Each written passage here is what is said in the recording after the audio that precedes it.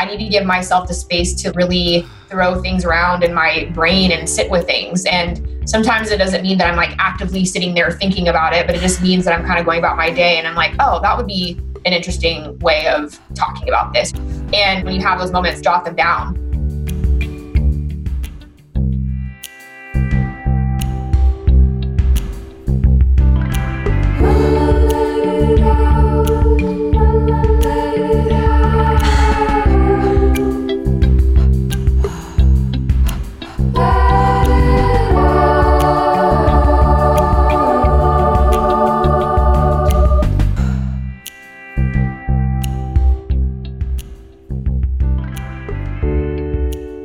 Hello, welcome to Let It Out with me, your host, Katie Dalebout.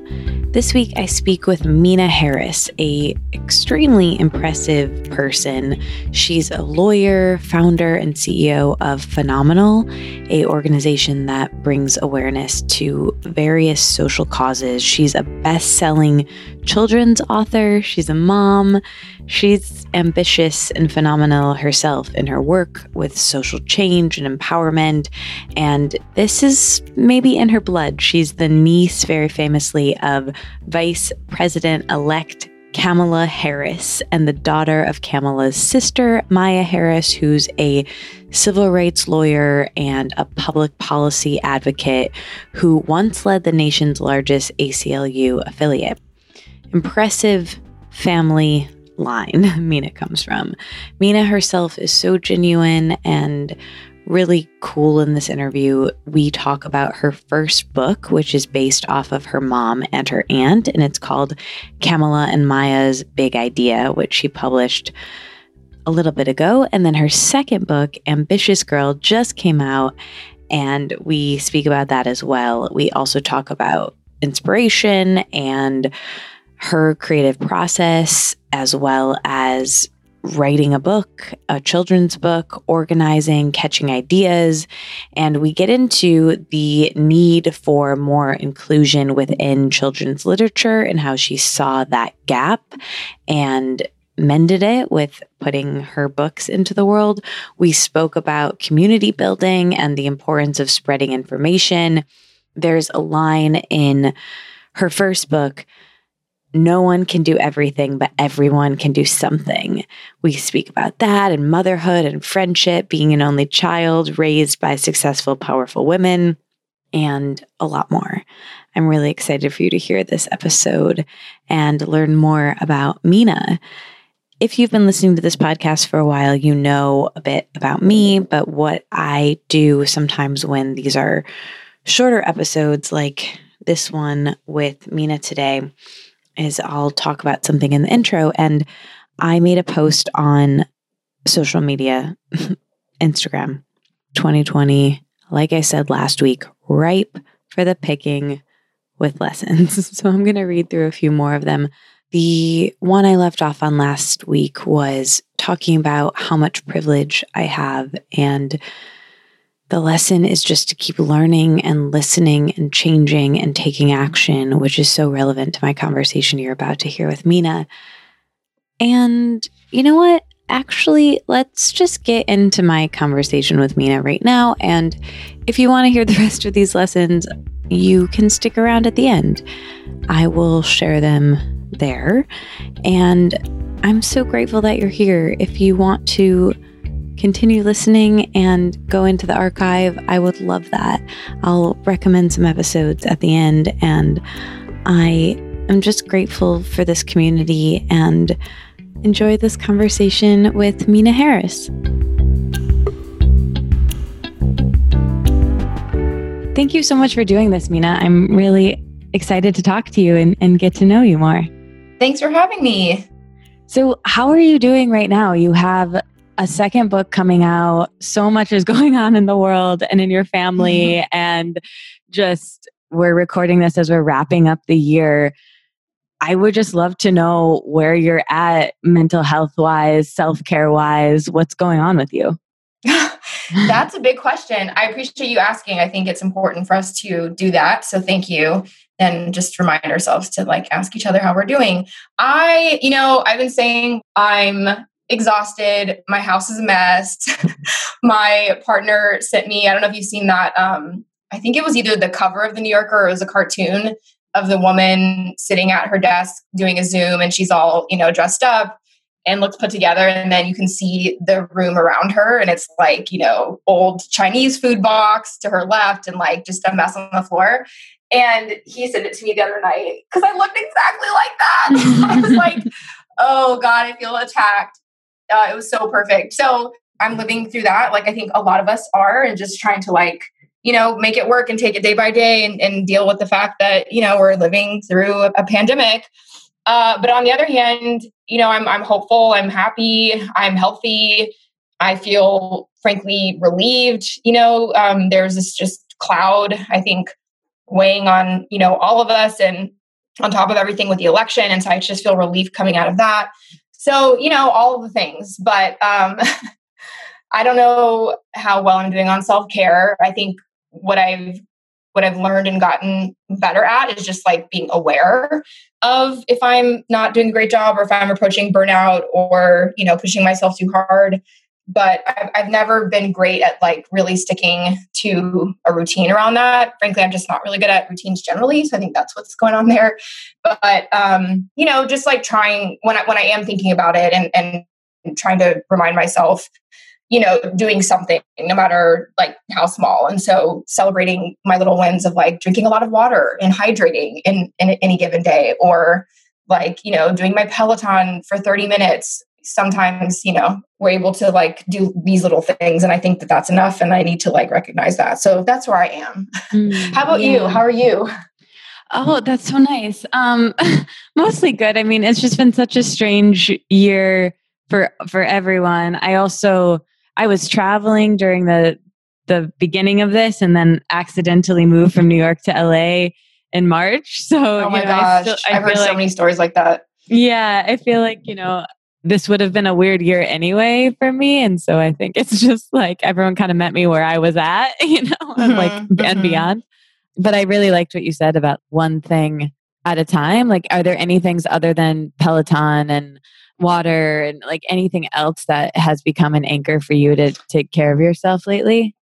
Not to be cliche, because I think everybody's doing it, but cooking has been a huge thing for me. It's always something that I've loved, but just never sort of made the time for it. And I learned, again, everybody's been baking and obviously we're all at home. And for that reason, was obviously doing it more, but really discovered how sort of therapeutic it was for me. So being better at deciding like, okay, I'm going to cook a meal. And if it means that I don't get through my email inbox tonight, like that's fine, because I know this is just as important for me. So that's been a big one. I think just also being, mindful of having this time, frankly, to be more at home with my kids and really enjoying that and soaking that up. And even if it's, again, just like grabbing 15 minutes with them in a morning, when I would have otherwise been rushing out the door, or just these other small sort of pockets. I'm just sort of taking it wherever I can get it and, appreciating that. And again, just trying to be mindful of it. I think the other thing is just when we talk about, I guess, practices and, lessons, just letting go. I mentioned my house is a mess and it drives me nuts sometimes. And, I basically can sort of like only clean up on weekends. And so it feels like I'm working all week long. And then it's like, yay, it's the weekend. Now I get to clean my whole fucking house. Excuse my language. But also just like letting go and understanding that I may not get through hanging up all of the clean clothes on Saturday, and it may go into the next week or the next week.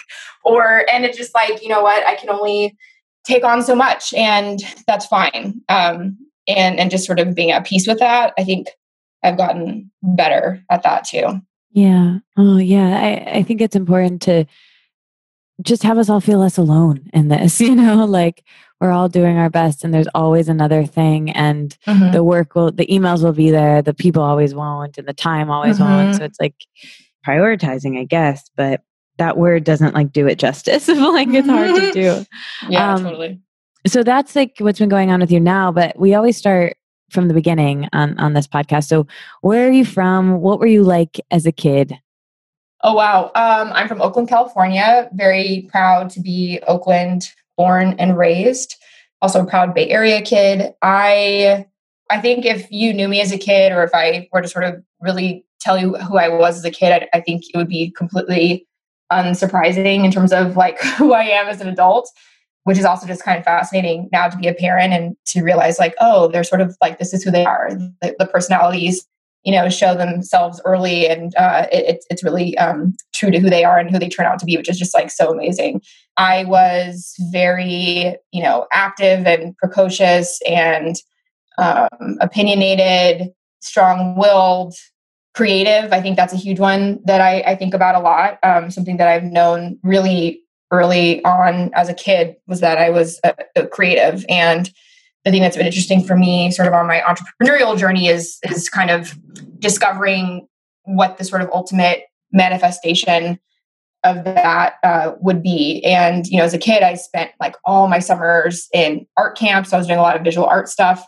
There was a summer program in Oakland where you had like a morning session, from like 9 to 12. And then you had an afternoon session from 1 to 4. And you did like 2-week sessions, either or, right? For 2 weeks throughout the summer. I did morning and afternoon for every single session throughout the entire summer. So I was like this, art kid. I danced.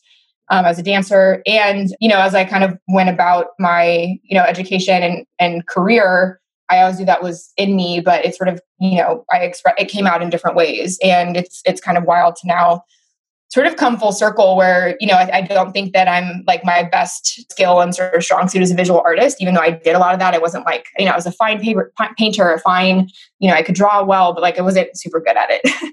But what I've now discovered sort of on this journey is that there, are other creative things such as, what I'm doing, building a brand and marketing and messaging. And that's also just tapping into my creativity, something that I've known since I was a kid. I grew up in a family of, I guess I'd summarize it as, strong women, activists and lawyers. So as I said, I was pretty strong-willed and opinionated, argumentative, not afraid to, challenge things. So yeah, I think it's kind of stayed true to, who I am today. I also think a lot of it has to do with the family I was raised in. And, I credit a lot of my perspective and obviously, who I am to being raised in that family. Yeah.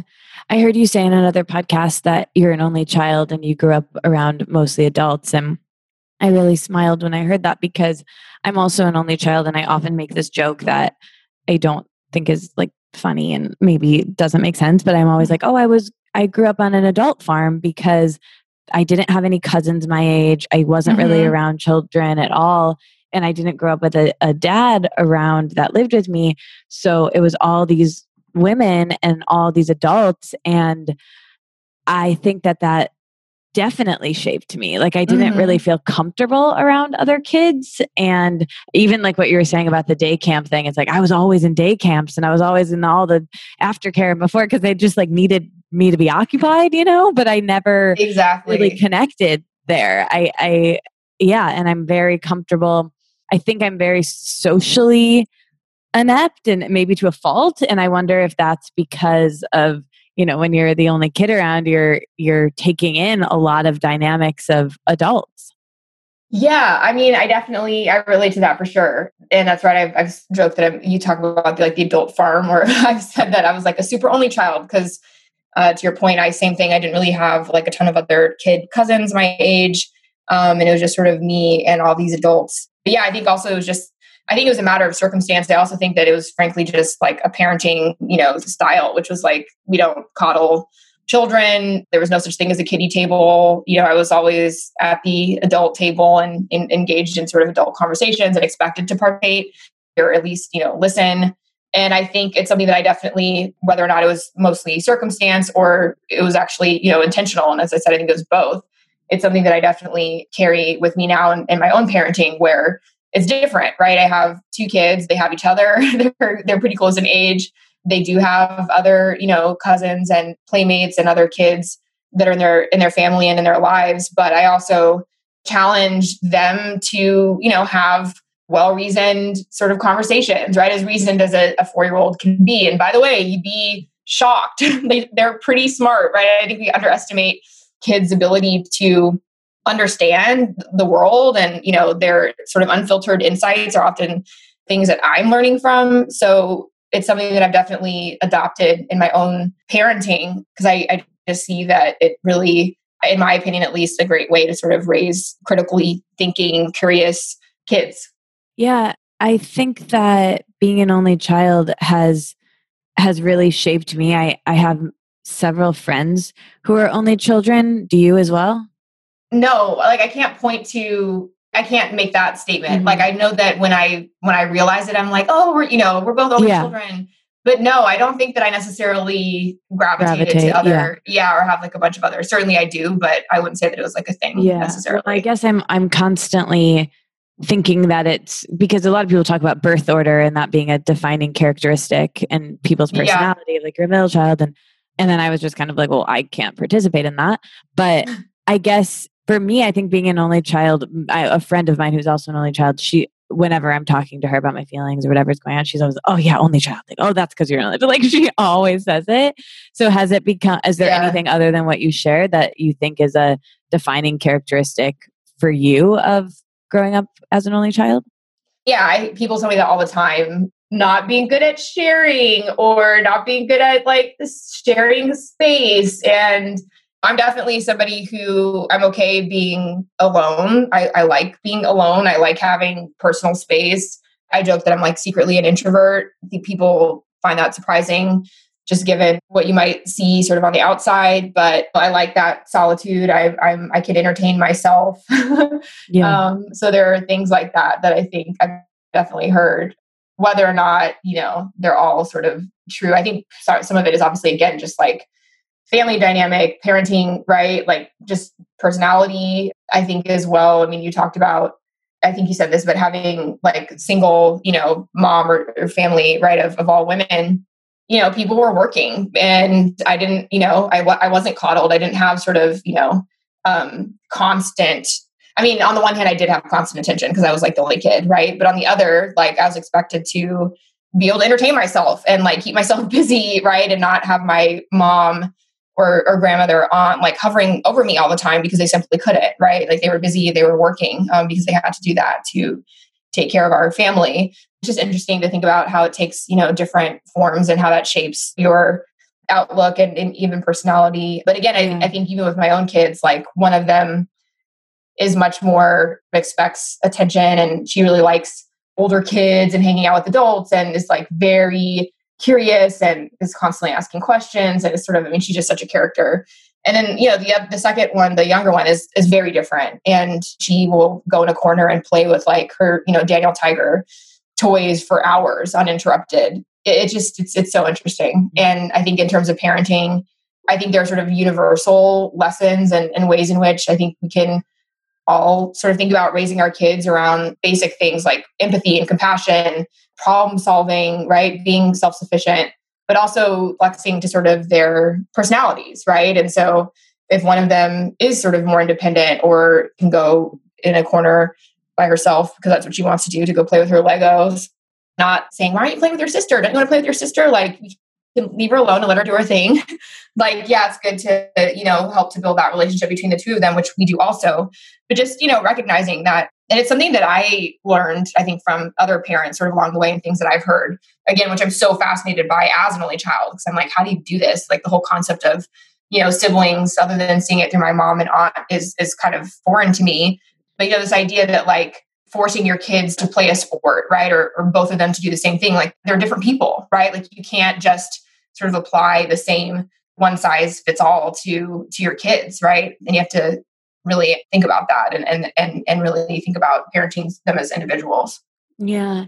Yeah. I think it's so interesting. Like I too have trouble understanding sibling dynamics or sibling fighting, I guess, because and it sounds like, not to put words in your mouth, but it sounds like you were kind of raised this way too, where, my mom always says like raised by a village, like bouncing around between my aunts and my grandma. And I would see my mom and sisters, I still to this day argue and fight and then be like hugging and snuggling on the couch 10 minutes later. I'm like, I don't do that with my friends. Like, like I don't go that big into fights. And I also don't, make up that quickly, but there's something, I'm realizing that I have some attachment issues because I don't, where I get very close to people very quickly and I'm very loyal. And I think that is because there's something like no one, you don't have that like blood history relationship with someone of your generation, or someone to like process your childhood with, and I think that is the interesting part of being an adult only child. Yeah, it's interesting. I think for me, my grandmother had an interesting experience coming to the United States by herself and starting her family here on her own. And therefore, the sort of concept of second family, extended family, chosen family was a big thing for us and emphasized. And so to the point you're making, I think, through her experience, not, as an only child, but instead as somebody coming here to the United States by herself and sort of building her own family and network of friends and community and others, I think that was something that was in that way, emphasized to me as important, right? Having those meaningful connections and relationships, understanding that you may not be blood related, but if you have that sort of meaningful community, that those people are family and should be treated as family and celebrated as family. So that's something that is really important to me. And was, something that was emphasized not only through my grandmother's perspective, but also her coming here and being a part of the civil rights movement. And so my perspective on, again, doing good in your community and caring about your community, fighting for your community, that was all sort of through her perspective and emphasizing what was really about loving your community, right? And that started with these really deep, significant, lifelong friendships and relationships with, people who I called my aunties and my uncles, right? And my sort of extended family here. Yeah. Yeah. I love that. And it's about community, which is your first children's book, which I love so much. I gave it to my friend Val for her daughter, and she said it's her favorite book, but it's about creativity and storytelling, but it's really about collaboration and community. And there's this mantra in the book that I'm hoping you can talk about, and how, I think that's really connected to what you were just speaking of. Yeah. The sort of central line in the book is no one can do everything, but everyone can do something. And sorry, you're talking about my first book, right? Yeah. I got 2 books now. Sometimes I forget. The second one is coming out next month. Yeah, the first book for sure. And thank you. I appreciate the support. Many people, before reading it, I think might assume that it's about Maya and Kamala, these 2 girl leaders. And it absolutely is, but you're exactly right. Can you tell the story of what it was inspired by? It was inspired by a true story from the childhood of my mom and aunt. And it's about these 2 sisters who spot a problem in their eyes in their apartment complex and decide that they're going to do something about it. And to your point, it's really, yes, about having these 2 girls as the leaders and the perspective through whom you're seeing, the story unfold. But it's really about community, and it's about, community organizing. It's about making positive change in your community. And most importantly, it's about leaning on your community for help and to make that change and to, do good with each other. And so it's in that way also about coalition building, right? And understanding that we're stronger together and there's power in community. So that message of no one can do everything, but everyone can do something is really about, yes, the individual, right? That none of us can save the world on our own, but each of us can do something, no matter how small. And when each of us decides to do that and decides to do something and to give a damn, there's power in that. And when one person does it, the next person does it, and the next person does it, and the next person does it, the next person does it. And that's how you make positive change. That's how you start movements, right? That's how you build power and have impact. That's really what the overarching message is about. And it's through, the perspective of children. And it's also the point that this sort of change and engaging with and participating in that sort of work can be small. It can be in your backyard. It can be in your apartment complex, right? And so I think that message is relevant, frankly, not only to kids, but adults. The big secret and joke about it is that through, Phenomenal and the other work that I've been doing, I literally had a speech that had that line in it. No one can do everything, but everyone can do something. And it was a speech that I was giving to adults, and I just put it in a kid's book. And part of it was, we're kind of coming out of that, 2016 election and this kind of new political era that we've all been in. And it's because I had adults coming to me saying, what else can I do? How else can I make a difference and have an impact? And that's literally what I was telling people, right? So I think it's something that all of us can really take something away. And I think for parents, especially in this moment coming out of the BLM protests, right? Going into this new administration, how do we think about these conversation starters, building blocks, tools to really instill those values and encourage the next generation? Yeah. You mentioned Phenomenal Women. Can you talk about that and your career at that point and how that came to be and what it is? Yeah. So Phenomenal is a female-powered brand platform that raises awareness around issues that affect underrepresented communities. And it started off, it's sort of like I had a little idea and then turned into a big idea, referencing my book, but it's true. It was never supposed to be, frankly, anything more than a 1-month fundraising campaign coming out of the 2016 election. I think like a lot of people, as we just talked about, I think, I decided in that moment, that I needed to do something. And I had made little t-shirts before and decided, well, why don't I just make some cool shirts that I think are interesting and we can sell them and raise money for women's organizations. If you remember back then in early 2017, there were tons of people, starting with the Women's March, of course, or actually, frankly, starting with the Muslim ban, which I believe was in January. No, I take that back. Obviously, inauguration had to have happened first. So it was Women's March, followed by the Muslim ban. Followed by, obviously, it was just sort of floodgates of just things for people to support in terms of, what the administration was doing so early. People were hosting personal fundraisers for the ACLU and, Planned Parenthood. And we wanted to be a part of that. Right. And so we made a handful of shirts and I sent them with friends to the Women's March and they got good feedback. And I thought, okay, let's, make this into a little fundraising campaign. And on the first day, it just totally blew up. And I think at that moment, I brought to the table 2 core perspectives, which are being a community organizer as well as an entrepreneur, right? And I saw that it was clearly resonating with people. And I thought, how can we keep this going? How can we reach more people? How can we grow this as big as it can possibly get? And so 1 month turned into 3 months, turned into 6 months. And I look back remembering looking at my calendar, okay, it's January. How do we get to March? How do we get to the next month? And now it's been over, 3.5 years and it's become so much more than that one t-shirt. And as I said, now it's really about raising awareness around issues that affect underrepresented communities with a specific focus on women of color, communities of color. And we're now a product and content company really thinking about, how do we take these issues and distill them and make them accessible to mass audiences to raise awareness around issues and causes that, frankly, folks may not otherwise be aware of, may not be engaging with, but doing it in a way that is concrete. It may seem, insignificant, a phrase on a t-shirt, but what we realized is that there was power in that. And it allowed people to sort of have that engagement hook. And not only that, for it to become, in many ways, kind of an engagement ladder where, maybe you weren't talking about these issues before. Maybe you saw, Jessica Alba wearing a t-shirt that you thought was cute, but, once you're in the door, you're now, a part of a community, right? And it means something. And maybe next year you're knocking on doors. Maybe you found an issue that, you're really, really passionate about and you decide to commit yourself to that. So that's the hope. And in that way, it's again, back to sort of the themes from the book. It really is about community and building power and voice and awareness through community.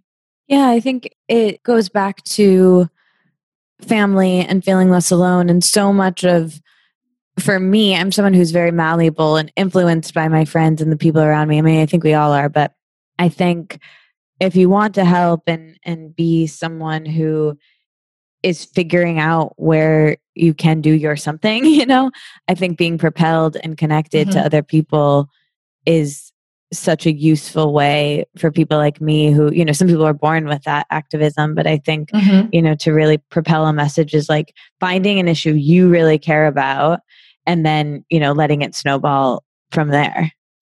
Yeah, I think it's about finding that issue or issues and really focusing on it. I also think, and something I talk about a lot is thinking about what your personal contribution to that can be, right? Like I think, and that will take different forms for different people. For some people, it means, running for office. For other people like me, it meant making a t-shirt, right? I think we've seen not only through, the 2016 election and the 2020 election, and frankly, most of all, I feel like I've seen it during the pandemic where people are really showing up with their, personal talents and skills and perspectives and bringing them to these issues and engaging, their own communities, their own networks in ways that are really, meaningful. I've had some people say, well, I'm not Jessica Albo. I don't have 1 million followers. Like, who cares what I'm saying, right? Like, I only have 100 followers. And the fact is, that is so much more, frankly, like, no offense to Jessica, she's great. She's a friend, but like, that is usually so much more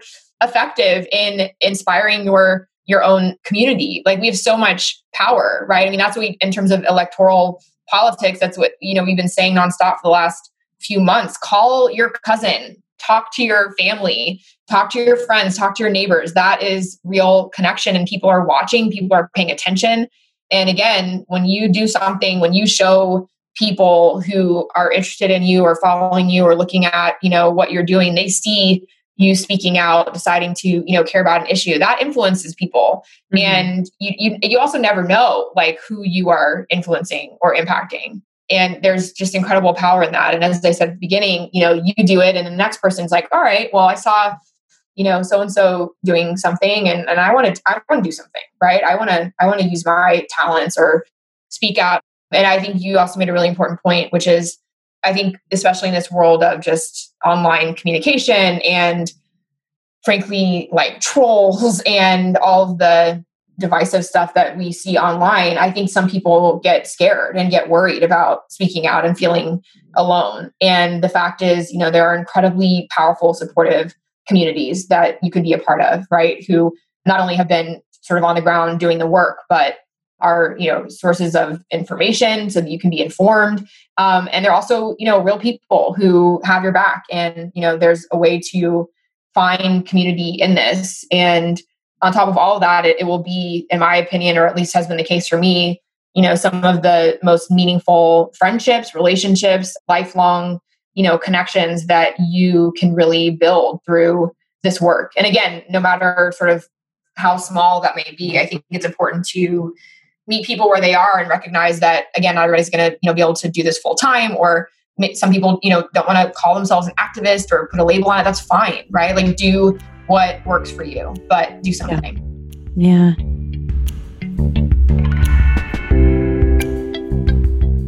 Last year was pretty stressful for all of us. And by pretty stressful, I think they mean extremely stressful.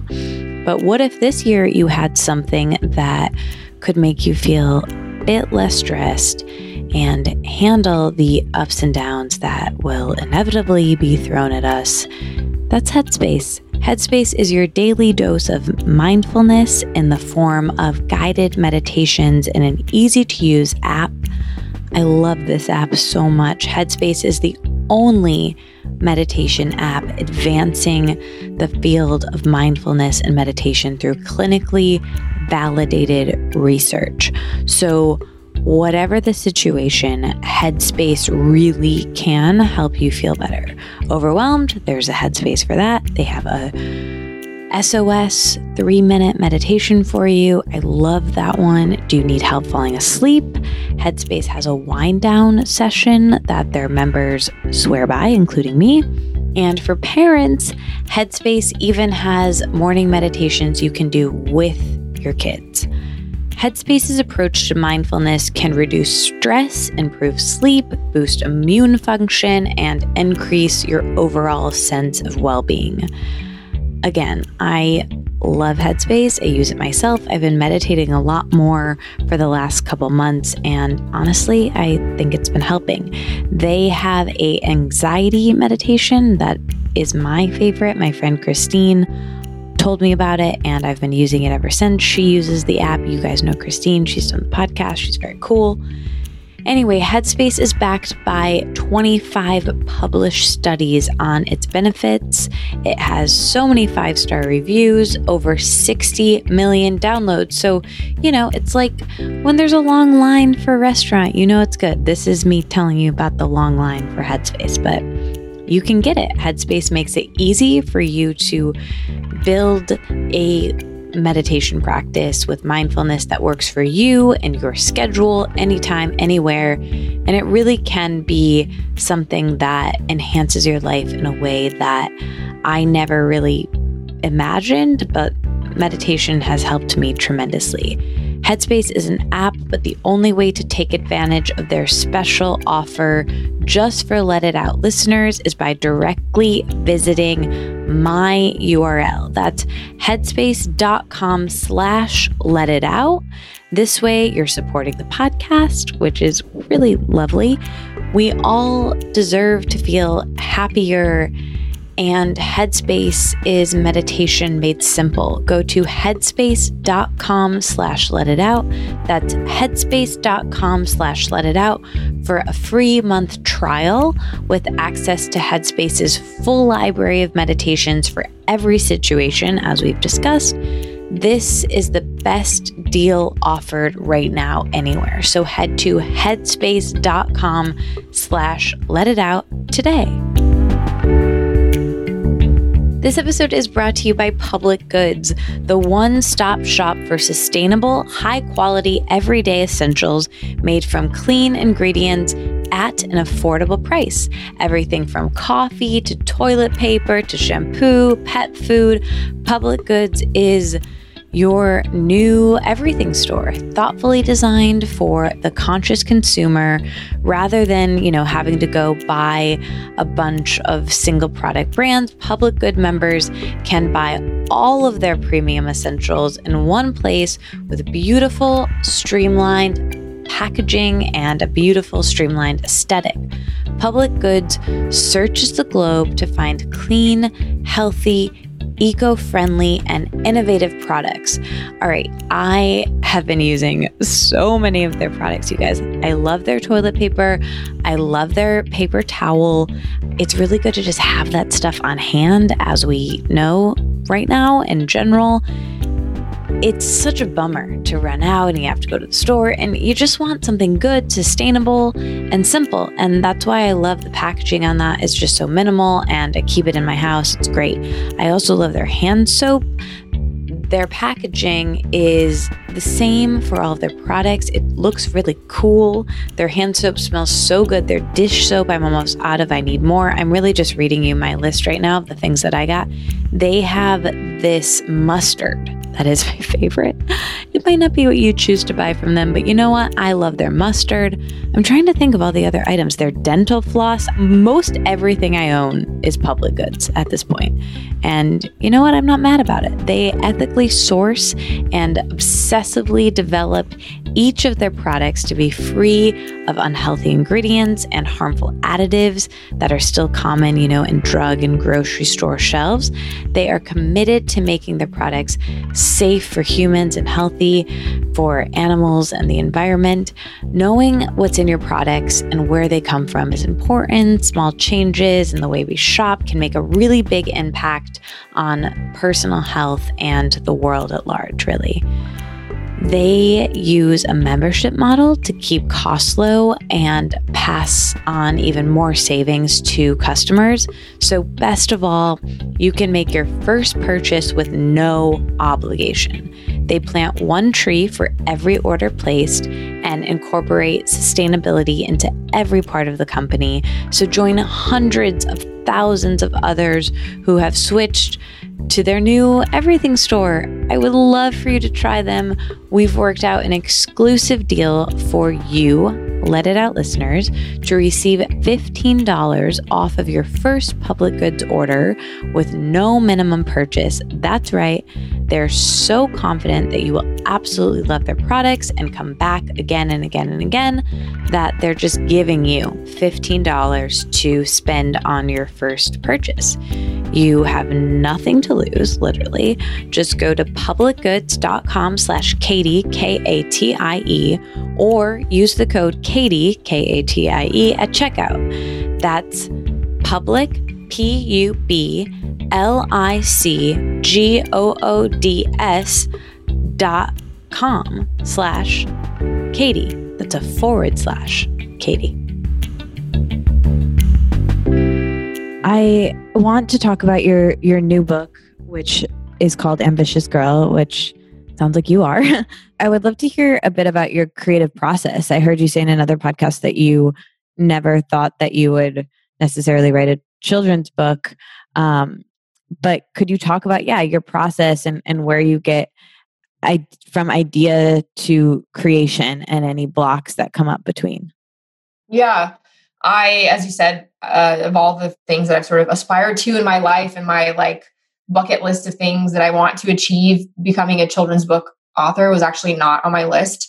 It actually feels maybe weird to say that now because it's been such an incredible, fulfilling journey, but I just, it just wasn't sort of on my radar in that way, I guess. And rather building on everything we talked about, it was really me sort of responding in a moment and deciding that I was going to do something. And I had a big idea and I decided to go for it. And that really influenced both of my books. But when you ask sort of, what I guess inspired me to become an author in the first place, it was really a lot of different, I think, influences coming together at once. One was the 2016 election and this moment of sort of heightened activism and engagement and, having conversations again with parents about how do we raise the next generation, right? How do we pass this on to our kids so that, they show up for women's marches or, get involved in whatever way.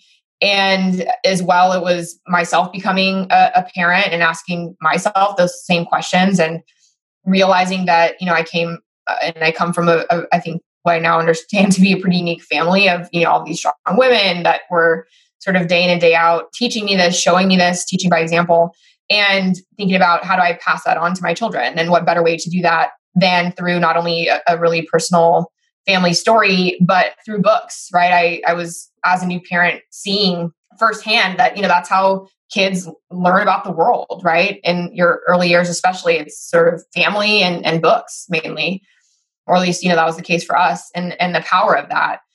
I don't know, I guess I said lots of motivations here, but I would say the third big one was reading books and reading sort of those, classics like Goodnight Moon and Where the Wild Things Are and Brown Bear. And those are, I think, iconic, wonderful pieces of children's literature, but realizing that there were often not female main characters. There were not Black female characters that looked like my daughters, right? That had brown skin and curly hair. And so we would start to take a brown marker and color the skin in of characters in books oftentimes, or even more often change pronouns from he to she to they, right? Like it's still the case that most children's books have white male characters as the main characters. So I really took that up as sort of a personal cause, which was, diversity in children's literature and representation. And again, just firsthand seeing the power of that, right? We know that you can't be what you can't see. And in contrast, I was understanding that my girls, when they were reading these books, what they see is what they want to be. And when the default of what they're seeing is a little white boy or an animal, like that's not real for them. And there's power in them seeing themselves.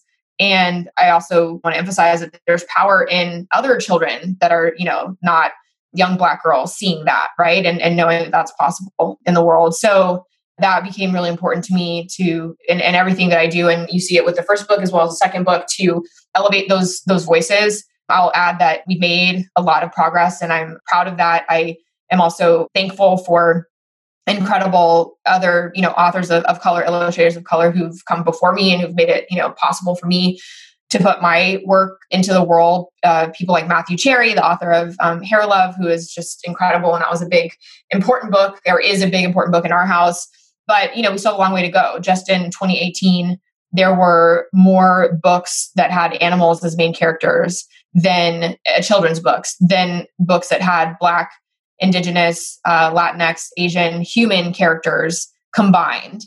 And I can't quote them off the top of my head, but the statistics for authors of color, illustrators of color, the entire publishing industry, it's all the same. We have a lot of work to do. So that's super important to me. My second book, likewise, it's a little Black girl who is the main character, and it's through whom you are seeing the world. And I think it's super important for all of us to see that. I think it's especially important for children of color to see that and to see themselves represented on the pages of books.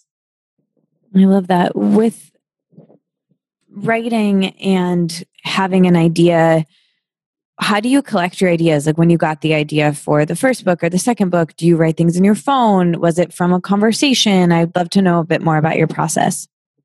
Kind of everywhere. I'm trying to learn I've been on this traditional path for a long time, and the creative path is new in terms of that being like my full-time thing. So I'm still learning every day, just like how I work as a creative. And it means that, I have handwritten notes. I have like drafts in my email. I have notes in my phone. I have Google Docs. It's sort of all over the place. So I think that's just kind of my creative process. In general, I tend to, I'm organized enough to like have things in a Google Doc usually, and often will sort of outline my thoughts there.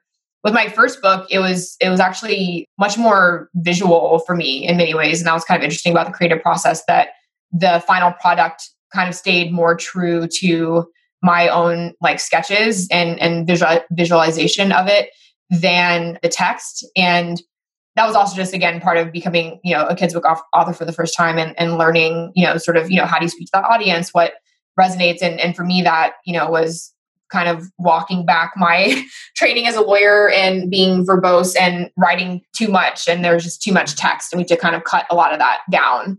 But I would say that, again, back to sort of really understanding that I think I'm a creative first and foremost. I think the visual part of it was huge for me. And I'm really grateful for both of my books to have just incredible, not only, just brilliant, talented illustrators, also women of color, both are Latina, but they were just collaborative and patient with me, and, really brought the stories to life in beautiful ways and worked with me to get it right, to get the details right, whether it's the hair texture or, what the other, sort of supporting characters look like. They have been incredibly patient and supportive and talented. So I'm so grateful for them.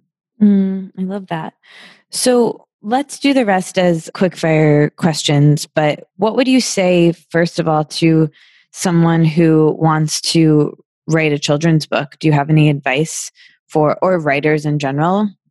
Yeah, just write. I mean, just if you have a thought, if you have sort of a moment of like, oh, I just had a really interesting the thought about something, like just write it down anywhere. And that's sort of, at least for me, my process, it speaks to, being in my phone notes or sending an email to myself. Cause at least that's how I work, where if I have that moment, I have to jot it down, or frankly, it kind of vanishes from my brain. Yeah. I also, again, this is so just depends on the person and is so personal, but for me, I've also learned to just like let things percolate as well. I have always joked that, and I'm sure a lot of us do, that like I'm a procrastinator and I wait to the last minute, right, for in school and other settings to sort of, meet deadlines and things like that. And what I've come to understand is, yes, maybe I have a little bit of that in me, but part of it is like I need to give myself the space to really throw things around in my brain and sit with things. And sometimes it doesn't mean that I'm like actively sitting there thinking about it, but it just means that I'm kind of going about my day and I'm like, oh, that would be an interesting way of talking about this. Or, oh, I just had a memory that would be a good sort of illustration point. And again, when you have those moments, like jot them down. But I think we put pressure on ourselves to like sit down with a blank piece of paper and just get it all out. And by the way, in terms of my process, that does often happen, but it doesn't necessarily happen when I want it to, right? Like sometimes maybe I'll say I want to spend Saturday writing about stuff, whatever thing I'm working on. And it's just like not coming out, or like the connections are not getting made in my head, and it's frustrating. And then, a week goes by and then I kind of have a breakthrough. I'm like, oh shit, I got it. And then I just like dump it all onto a piece of paper. And by the way, that actually was my process for my first book in particular, where there was a day where I was just like, oh, I got it. And then I just like dumped it all on paper. And then, we kind of, use that to work it into what ended up becoming the final draft of the book. So I think my best advice is do what works for you. You may not be able to do something all at once or sort of on the timeline that you want, but if you have an idea or if you want to write, just find those moments wherever you can find them and wherever you find that inspiration and keep track of them. And who knows, one day maybe will become a book or an essay, or, frankly, maybe you'll scrap some of the stuff that you wrote, but it'll help to inform other ideas, right? It's sort of like workshopping and become sort of like building blocks for something else. And I guess for me, part of it is because I've written things down in so many places, it's just like staying organized, and that's hard for sure. And for me, Google Docs have really worked to just have one place where it's even just like a messy sort of running living document of just like shit that pops into your head and just like jotting down whatever you can when it comes to mind. Yeah, we talk about, I was going to say organization, that too, but we talk about creativity a ton on this podcast. And I think so much of creativity comes down to organization and catching the ideas. So I really love that. Was the process for Ambitious Girl different? No, not entirely. I had sort of this, just like the light bulb went off, and then I, kind of like raced to my laptop and just dumped out every possible thing that I was thinking of and started to kind of organize it and outline it. And what's interesting, kind of to what I just said, it is not at all what the final product looks like, but that process helped to inform what it looked like. An example I'll give is the second book is lyrical. It rhymes, and I did not like sit down and think I'm going to write a lyrical thing, and I need to rhyme words together, and it's going to rhyme like at all. But what I did do is there was more moments where I was thinking about sort of like an anthem, and I had these notes around like I'm so ambitious, and I was literally like singing them in my head and like shouting them in my house. It was a funny little moment. We were actually staying with my parents at the time, and I came running downstairs like, this is going to become an anthem, and kids are going to like be shouting this in, gymnasiums. And it was like this huge thing. And then none of it went into the book. Maybe I'll bring it back for some like hype video or music video or something. Like I didn't erase my notes. They're still sitting there, and maybe something will come of them. But like, it helped me to really ultimately like workshop into, what became the book, which yes, borrowed from that, but wasn't the final product. It'll be interesting to see. I'm doing more books. It'll be interesting to see what the sort of process for the next ones is. But so far it's kind of following a similar path of I kind of just dump a bunch of things into a doc and then workshop them. And I have to say, back to the topic of like community and support, a lot of it is asking friends and family, what do you think about this? Or does this resonate with you? Or what's your feedback? And having, other incredibly talented, people involved who have helped me, my editor, my publisher. And so I don't know if you're, often speak to authors or aspiring authors in particular, but that has definitely been key to my process, is not only, having that supportive community, but finding a team that is collaborative, if that's what you need, or, finding sort of, what works for you depending on your creative process. Yeah.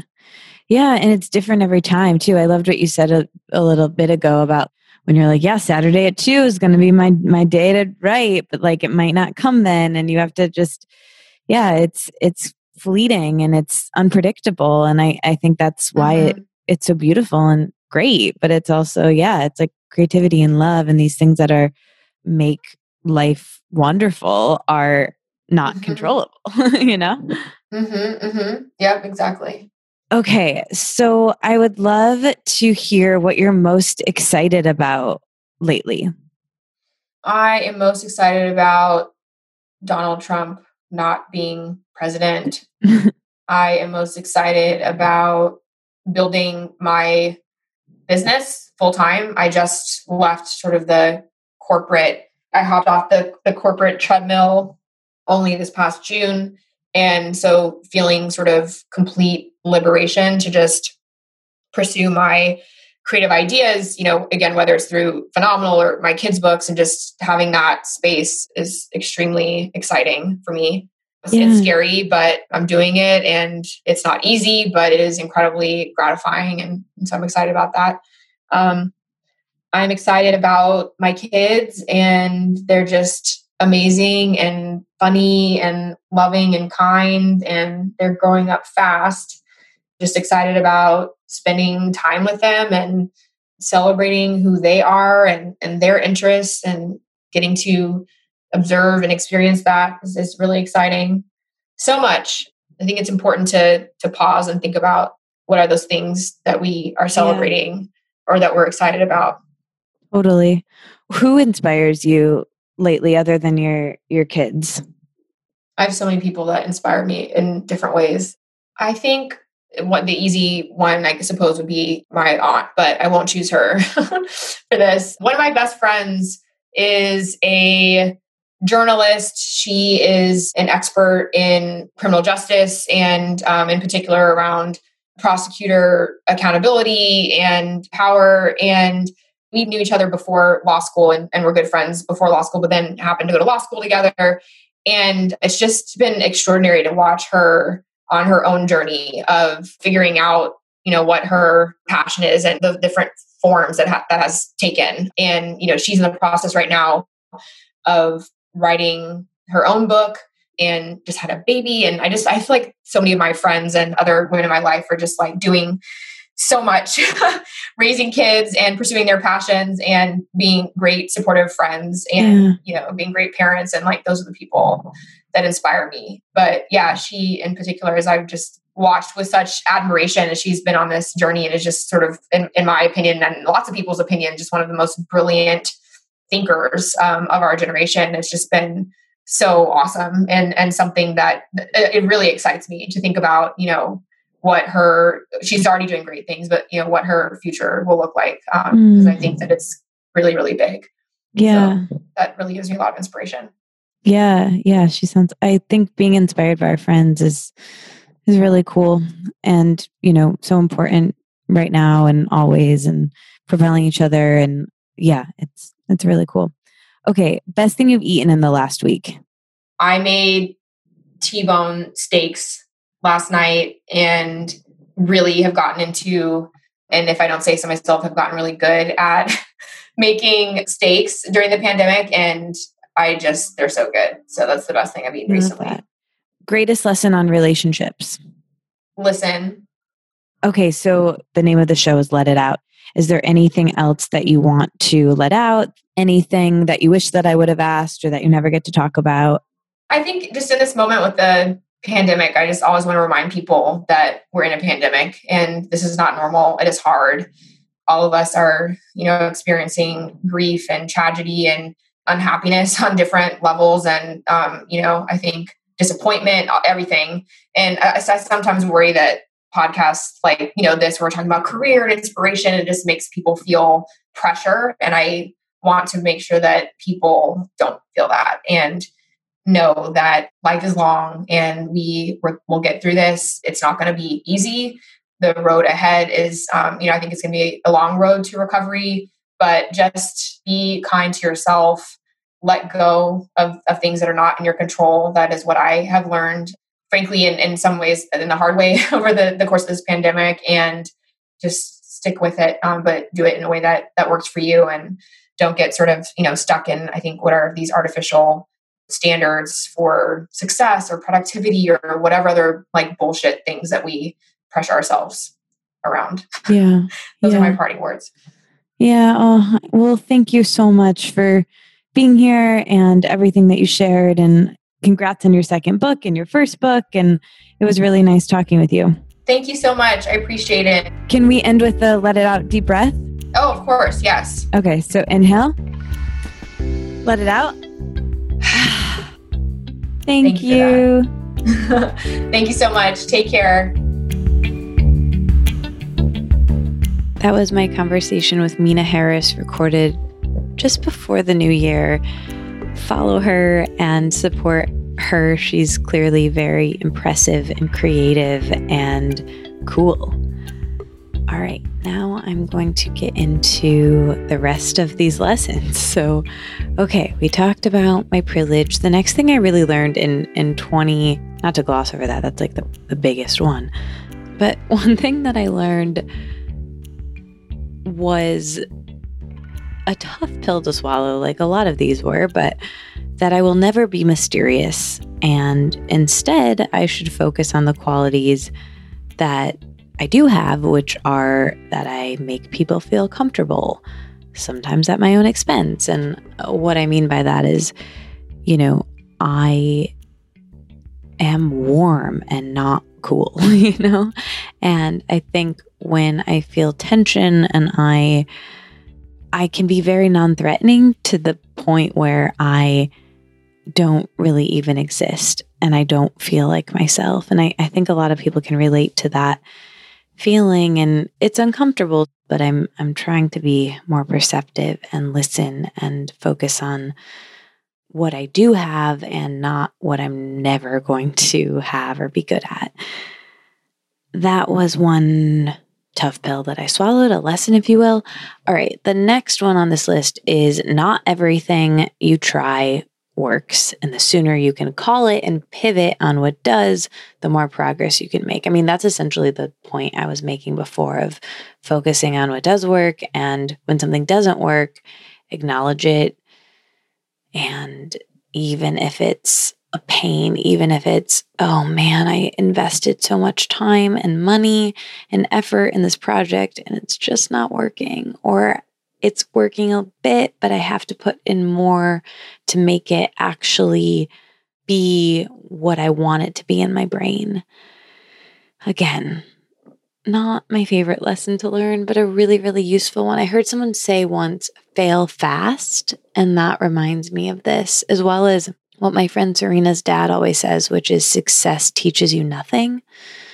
I failed a lot this year in work things and creative things, and I tried a lot. And I think that's the only way I learn. Wouldn't it be great if we learned through successes and things going our way? But maybe some people do learn with that, but I've learned so much more through heartbreak and sadness and trying and rejection.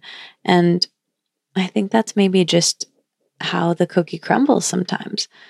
Okay, next on this list, when you inflate someone in your mind, you can't connect with them. I don't know if any of you have done that, put someone on a pedestal and made someone better than you or less than you. Subconsciously, I think we're all doing this and categorizing each other, and it's uncomfortable and embarrassing, but I think we do it. I do it. And when I do that, I can't connect. I can't really be there. I'm in my ego. And I had many experiences of that this year that was so challenging for me because I knew that I missed out on an opportunity to connect and be present. And I wasn't really aware that this was happening in the moment, but I was aware that it didn't really feel right. And that's just something I'm working on. We're all just people. We all put on our pants one leg at a time, as my friend Tim says. And I'm just constantly trying to remember that. Okay, the next thing I wrote was nonviolent communication is helpful, but also read the room. My friend Isabel taught me about nonviolent communication, or NVC, which, Google it or we can talk about it more. It's so incredibly useful, but I think you can't force it.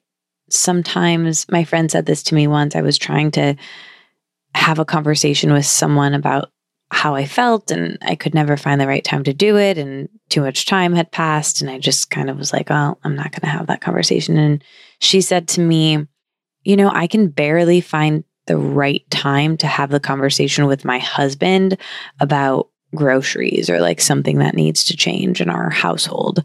So, the chances that you have time to have a big conversation like this with someone, or the stars align and you both are properly caffeinated and fed and have time, it's just slim. And sometimes these are conversations that you can process on your own, or in my case, my own therapy and journaling. And that was the case for this. And then it lifted. I didn't have to have that nonviolent communication conversation for this situation. And sometimes you do.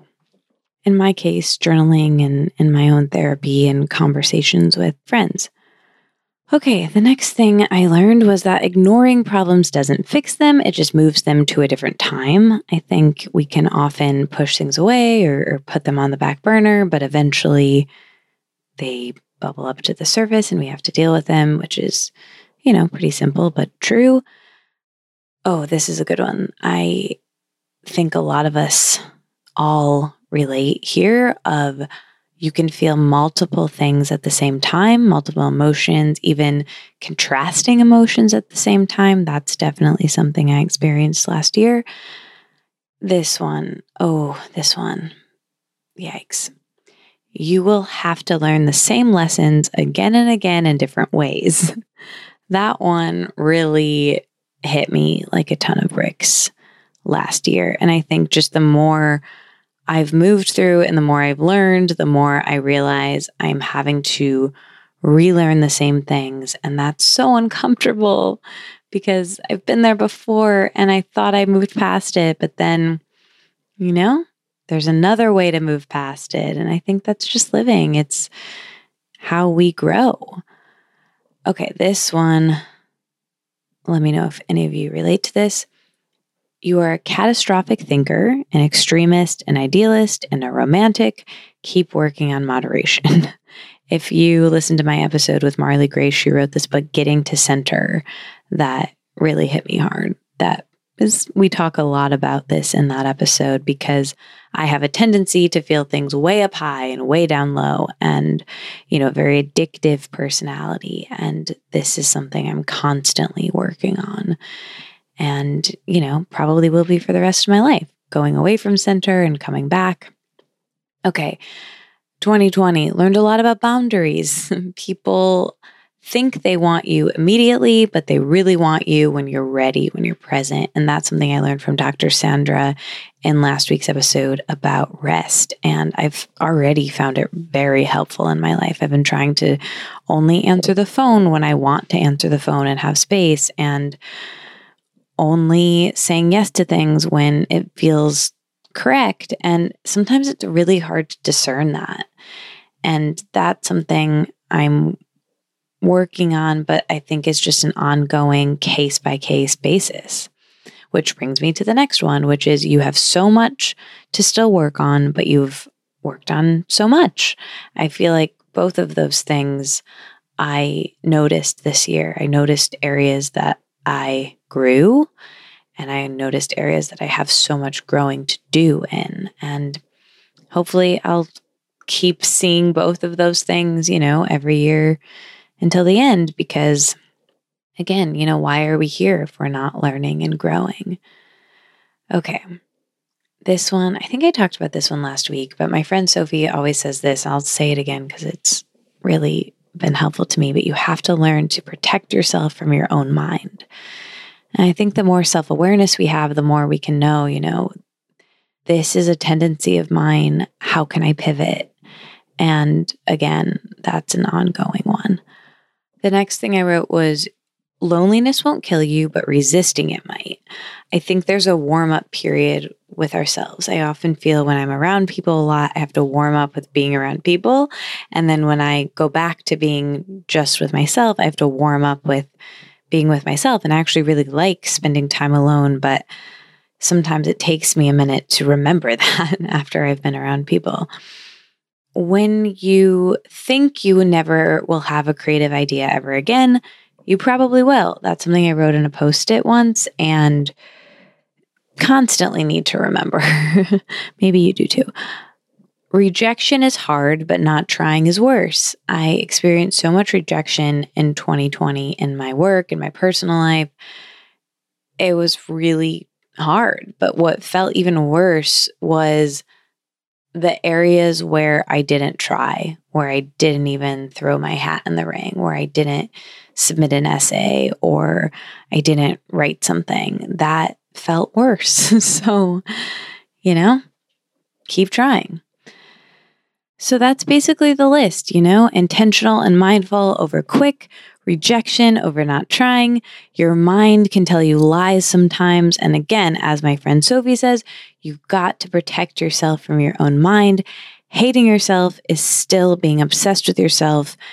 So for me, when I'm spiraling, I'm saying all this to me, myself, help someone else. The only thing that helps me get out of my head is calling a friend and listening, or asking how I can help someone and doing it. So maybe make your list of what you've learned. It's been really nice seeing them on Instagram. Be gentle with yourself. And I love you. I'm so glad you're here.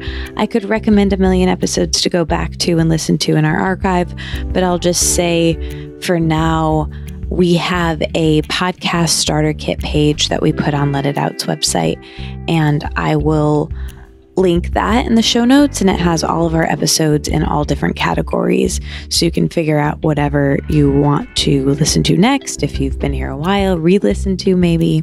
And the emoji for this week's episode is the two girls with a heart in between them to represent Kamala and Maya from Kamala and Maya's Big Adventure, which is a book that I love so much. It's obviously Mina's children's book. I gave it to my friend Val. Maybe go back and listen to that episode. My friend Val Cheney, and gave it to her little daughter Leela, and she says it's her favorite book. So, and also my best friend Carolina, her boys love it as well. So, glowing reviews from the children in my life. I hope you have a wonderful week. I will be back next week with a fresh episode. And until then, I hope we can keep in touch on the internet. I'm at Katie Dalebout on Instagram. And of course, we have a Let It Out Instagram. It's at Let It Out with 3 T's. It's also me. And I would love for you to be part of the Let It Out letter. If you want to get a free 4-day journaling workshop, enter your email in the show notes and we'll send it to you and you can give it a go. We also have our, what I call Katie's favorite things, or Let It Out favorite things. It's kind of a starter pack of things I've recommended on the podcast, videos I love watching on the internet, and things I've learned, and products I love, skincare, whatever. It's all there. So if you want to get that quick start guide, you can just enter your email. We'll send it to you. So I'll see you there. Also, the show notes can be emailed to you every single week if you don't want to take notes while you're driving or walking. I know I usually listen while I'm on the go, so feel free to sign up for that. It's all the same place to sign up. I'm so glad you're here, and I will talk to you in one of those places very soon.